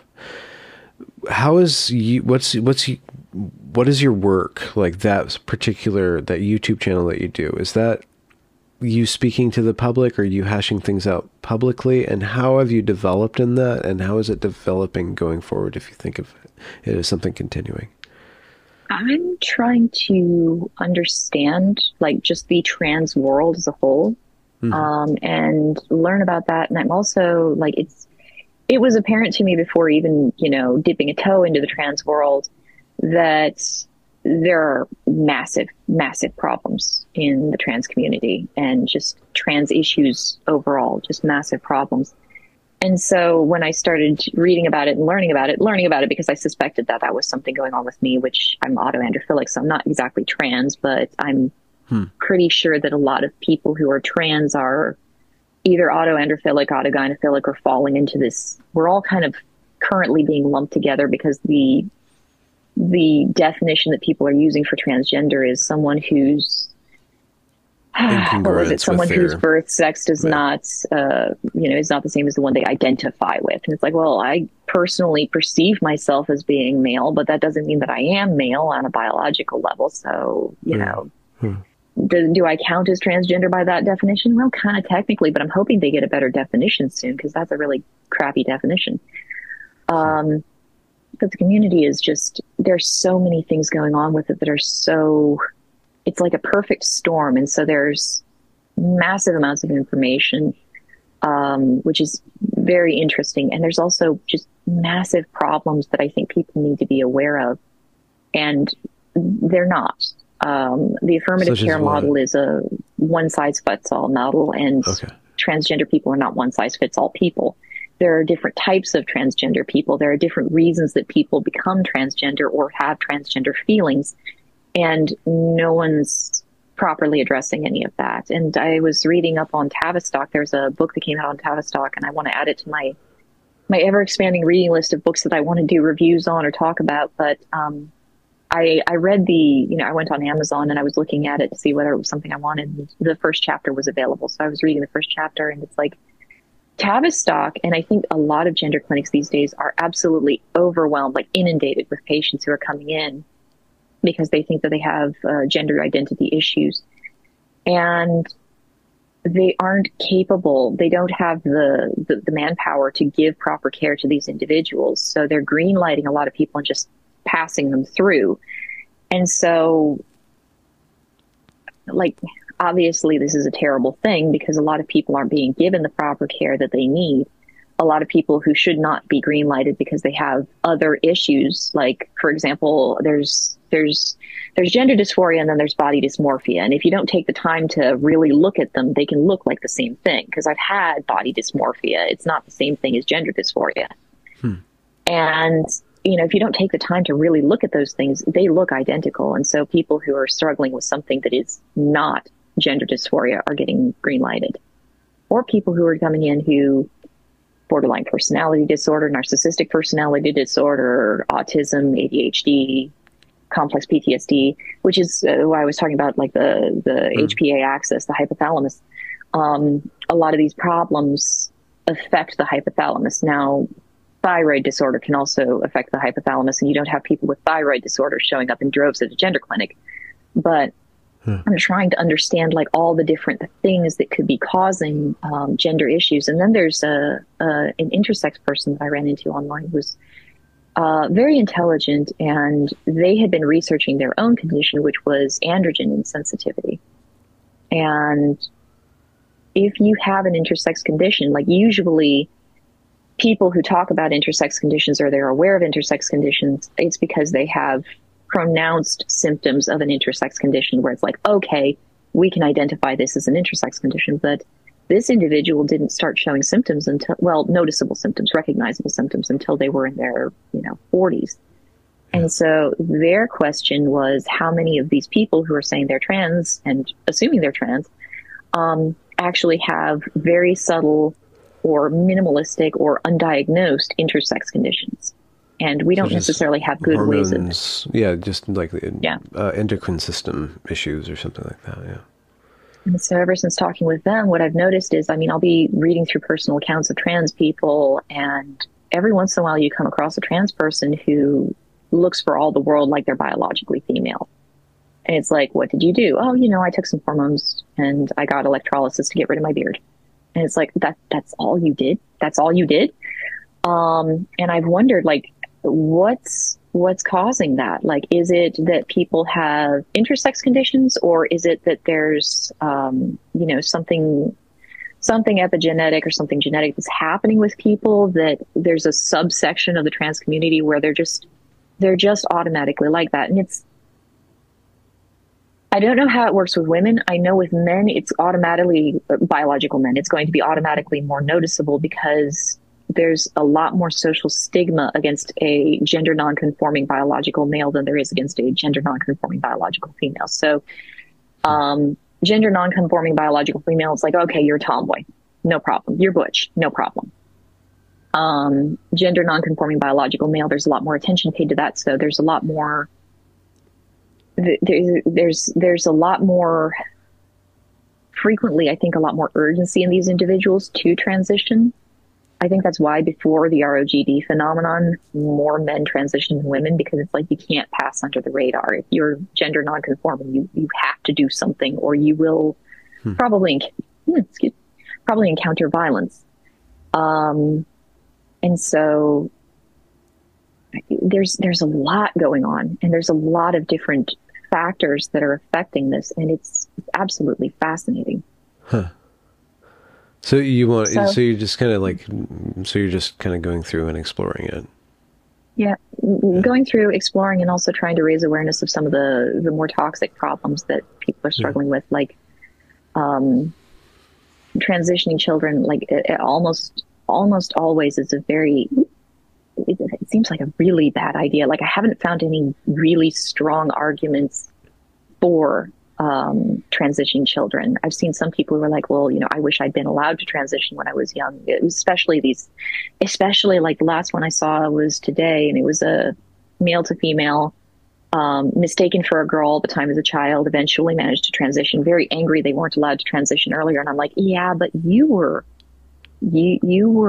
kind of a unique case in this giant, because now we've got all the ROGD people, piled on top of everything else. Like you were a unique case. This is not necessarily the majority or the bulk of what we're seeing here. So we need to be able to identify those unique cases and give them the care they need.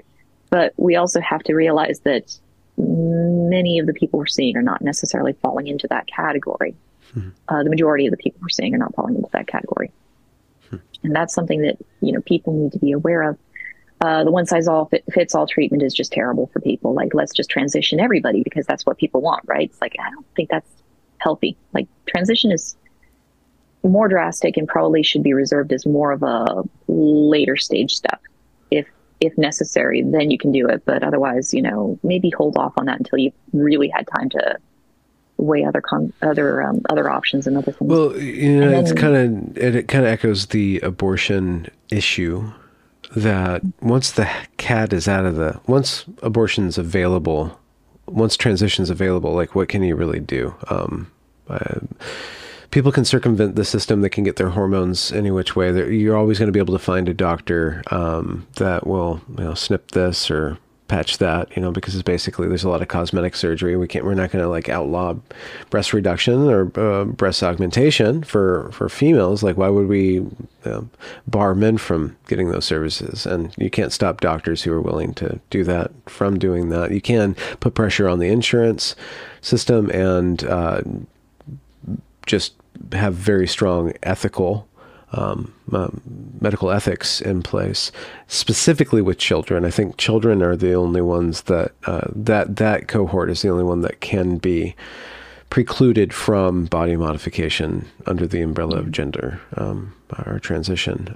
But I just don't, just like abortion, like once it's out, like you can only make moral arguments and say, be really careful why you want to do this. Because this isn't to be taken lightly. We don't want to take abortion lightly. We don't want to take sexual reassignment surgery lightly.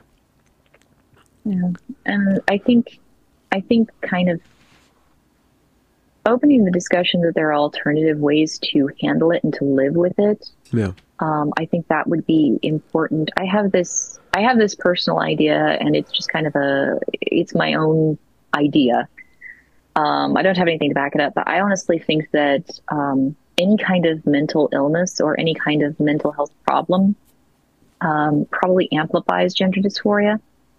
And so, like, a lot of people are like, I've seen people complaining that they're not we shouldn't block people's access to gender affirming care or whatever that might be, just because they're struggling with a mental illness. So like, you shouldn't be banned or blocked. Sorry about that. Yeah. Yeah. You shouldn't be blocked from gender affirming care or, sexual reassignment surgery just because you're autistic, because that's not something that's going to go away. That's a permanent state. And I've seen people complaining about that. It's like, well, if I have OCD, that shouldn't block me from doing what I want to do. And I see people making that argument, and it's like, okay, well, I can kind of understand where they're coming from. However, I think it is important for people to be aware.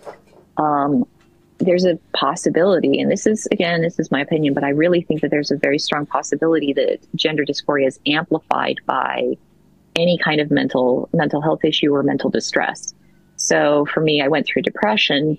My husband had a brain tumor. I got depressed, and I noticed that everything was amplified. And so like my dislike of my own body became much more intense.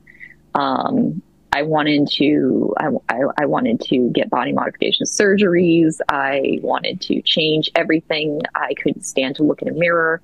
It got very, very intense. And as I recovered, I noticed that like, I'm still not happy with certain parts of myself, but I was able to bear them a little bit more. And so then it was like, well, I still want to change things, but it's more of a, let's give it some time. Let's really weigh it out. Let's think about it. It wasn't tied into that sense of intense discomfort so much. So I was able to be a little bit more, rational about it. Or at least a little bit more patient with it. And so Do you happen to have endometriosis or issues with your reproductive system, like cysts or really intense, not with negative periods? No. For me, I developed a condition called HSDD, which is hyposexual desire disorder. In the time that my husband had the brain tumor. And so I had it varies by the individual, but basically for me, I had a complete loss of sexual function, like complete. Oh, hypo, not hyper. Hypo, yes. Okay. I went in the other direction. Okay. A lot of people, there's both, so it's really difficult to tell. But okay. No, for me, it was hypo. And so I had complete loss of sexual function, wasn't able to get aroused, wasn't able to fantasize sexually, just wasn't comfortable with sexual feelings. I actually would start to cry when I did experience sexual feelings because they were overwhelming and I didn't feel comfortable with any of them. Did that as your situation changed or your depression went away? Well, the depression came up kind of as a result of that. So I had the HSDD for a few years because let's see, the timeline is my husband got the brain tumor. He had that for 5 years. A few years into the brain tumor, I started developing the HSDD because the brain tumor was affecting his life and, his personality changed. He was very tired all the time. He didn't feel well. And so we ended up not spending time together because he was exhausted and he didn't want to be around people. Yeah. And so I developed HSDD. I had that for about 3-ish years. Actually 3 or 4 years because it took a little while to identify that once the brain tumor had been cleared up. And then after I'd had HSDD for a while, the depression settled in because it was like, oh my gosh, my life is going to be like this forever. And then we discovered the brain tumor, treated the brain tumor.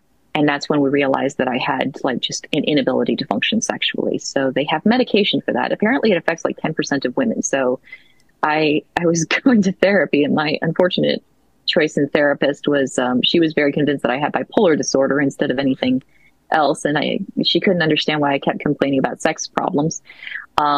She didn't think thought I was putting too much emphasis on sex problems. And so it's like very unsuccessful therapy kind of experience. But eventually I went into my general practitioner and told him, you need to test me for something because something is clearly wrong with me. And he identified it as HSDD within a few minutes. And so he gave me some medication and I started feeling better. And that helped with the depression. So then I started crawling my way out of it. Was this a psychosomatic disorder or like some sort of vitamin you weren't taking? No, vitamin it was, sex? Pardon? Sex Oh, vitamins? vitamin sex. Yeah. No, apparently Wellbutrin. One of the side effects of Wellbutrin is that it will raise libido. Oh. And I was depressed anyway, so he gave me Wellbutrin, which was an antidepressant and had a side effect of raising libido. And it was just enough to help me achieve arousal, which I hadn't been able to do before that. And then I was able to, slowly start trying to pull myself back together.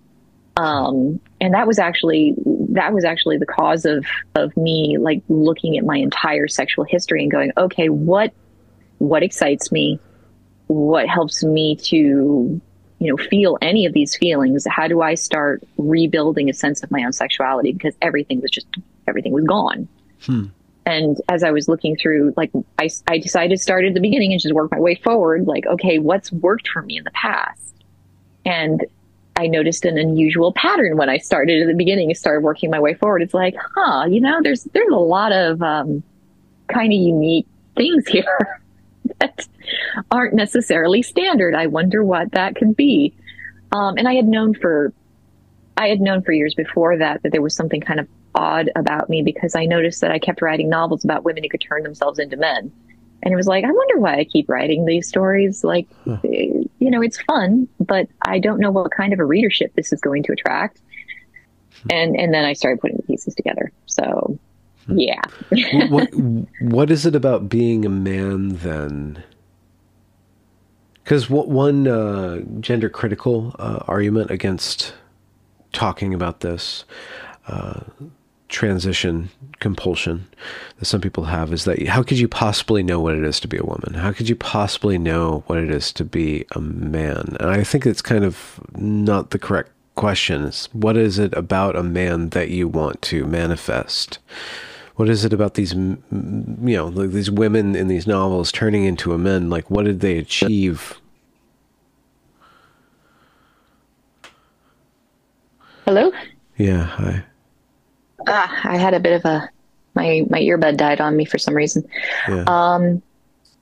Let's see. For a long time, I thought it was an interesting question to be, well, what does it mean to feel like a woman on the inside or to feel like a man on the inside? And that always seemed like a very strange question. And so it didn't make any kind of sense to me until I was going back over it and thinking, well, if you're not paying attention to yourself, if you're just going about your life and doing whatever you're doing, and you're not paying attention to yourself at all, and then you were distracted immediately from what you were doing. So if someone snapped their fingers in your face and said, do you feel like a man or a woman? There's that moment where it's like, well, of course I feel like a man. And then it's like, well, except that I'm not. Only this is a question you have to snap your own fingers in your own mind internally instead of, having somebody else do it, because we're all, I think, socially programmed to give the correct response. But I noticed that for me, when I'm not thinking about it, when I'm not concentrating on it, when I'm just kind of going about my life, there's a part of me that I just feel more comfortable with the masculine than I do with the feminine. I obviously I don't have, and I guess some people do, I don't have like a phantom penis where I'm sure that it's there and then I find out that it's not. But I do, if someone was to just kind of ask me and I wasn't paying any kind of attention, there wasn't that social, programming that you should answer in one way or another, I think I would just kind of automatically assume, oh yeah, I'm a dude. And it wouldn't cross my mind that I was otherwise.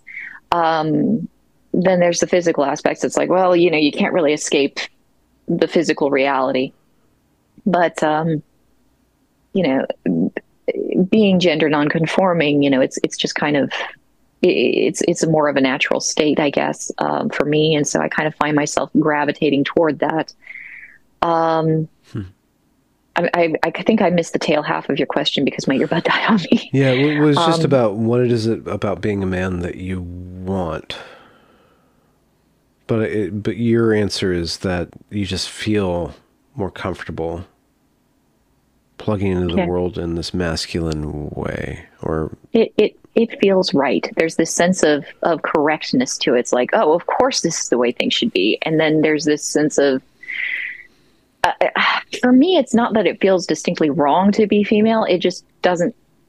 It's mildly disappointing. Oh, yeah. It doesn't feel as right.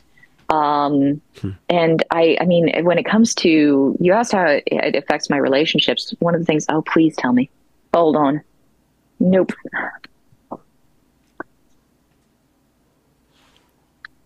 We're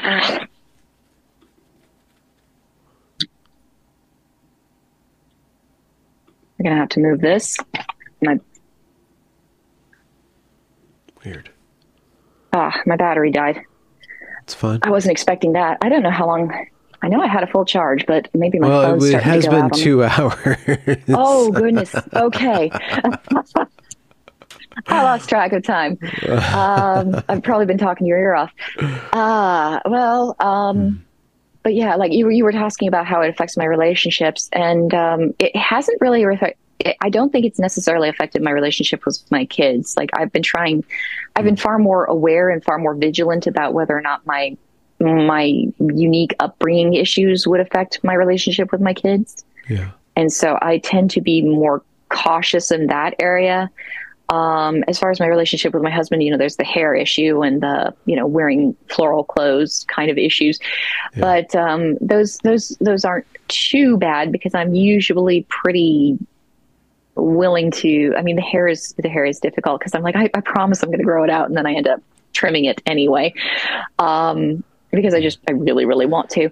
But the relationship issue that I have had with being female that's been really difficult for me is when I first became a mother, trying to connect with my femininity was ridiculously hard for me.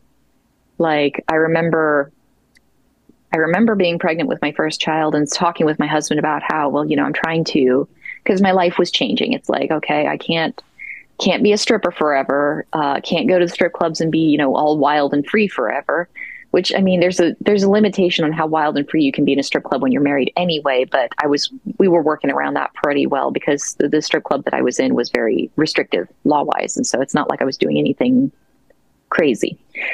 But just being comfortable with the fact that I was, in this social place, connecting with all the other mothers and all the other women and all the feminine kind of oriented things that come along with that. I was bad at that. I didn't know what to do about it. I was at a loss. And so, that was a problem. That was something I struggled with. And I still kind of struggle with it, like getting to know the other moms, befriending the other moms with like, the other moms are, they're normal. And, there was one mom at the school pickup line that I really liked, because I'd come out with a mohawk and, the two of us would sit around talking and she liked my mohawk. And so, there's that kind of superficial, it's beautiful weather out today kind of small talk that you make. But, I got along well enough with her, but I do kind of struggle with the other moms. Number one, because it's like, how many married, stable mothers of school children are going to be appreciative of the fact that you have a YouTube channel where all you do is talk about sex and human sexuality. That's one thing. And then also just, there's so many things in my life that are not necessarily appropriate for, nice, happy, family oriented conversations, like, the abortion, the 8 years as an exotic dancer, all of that. It's like, how do I be honest and authentic with people and also, not scare people away. So that's a persistent struggle, but, it is what it is, I guess. Some people, are more eccentric than others, and there's a different perspective that you have. And it might be the case that the cost of that is normality or connection with what we call normal, what we think of as normal, but also the benefit of that is being able to see the normal or see life itself from a different perspective, and then bringing that back to the people can enrich them. And so, you get to participate in the society, even if you don't see yourself as going down the well-trodden path that society lays out for itself. Yeah, I don't do normal very well, but that doesn't mean I can't, be of some benefit. That's true. So are you just doing the YouTube videos? You do a lot of novels and stuff like that. Where can people find your work? What work of yours is out there to be found? And where is it? Currently, I'm on YouTube at Oak Leaves and Onions. Mm-hmm. That's the best way to find me. That's where I'm posting the most stuff. And at some point, I have a novel written. I need to edit it and I need to put it out there. But it's difficult to get together the discipline to sit still to edit a novel. So writing them, no problem. Editing them, it's like, can I pass this off to someone else so that I don't have to do it? Yeah. So I'm at that point right now.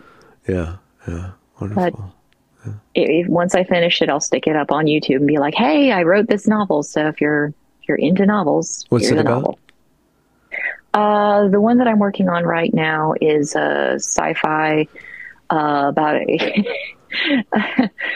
it's about a woman who gets an alien parasite in her brain.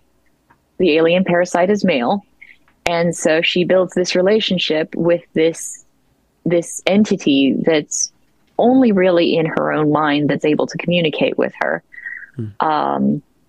Which when I first told my husband that I thought I was, possibly transgender, he thought I'd fallen for a social contagion. And the way that I kind of showed him that I hadn't was I just pulled out all my novels and I was like, take a look at this. Yeah. And he was like, oh yeah. So it's one of those kind of, oh yeah, kinds of novels. Like if you look at it, it sort of makes sense that somebody with an alternate perspective in the world wrote it, I guess. But it's a sci-fi novel.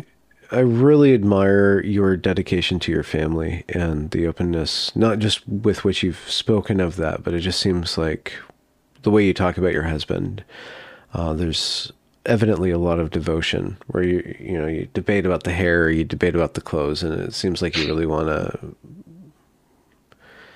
this sounds wrong, but like fulfill your end of the bargain, like bring your best self to that relationship. And then also like your devotion to being a woman with progeny is very admirable. So you are rather weird, but it's a delight to have gotten to know you. So thank you very much for accepting my invitation and being so candid. Well, thank you for having me here. This was awesome.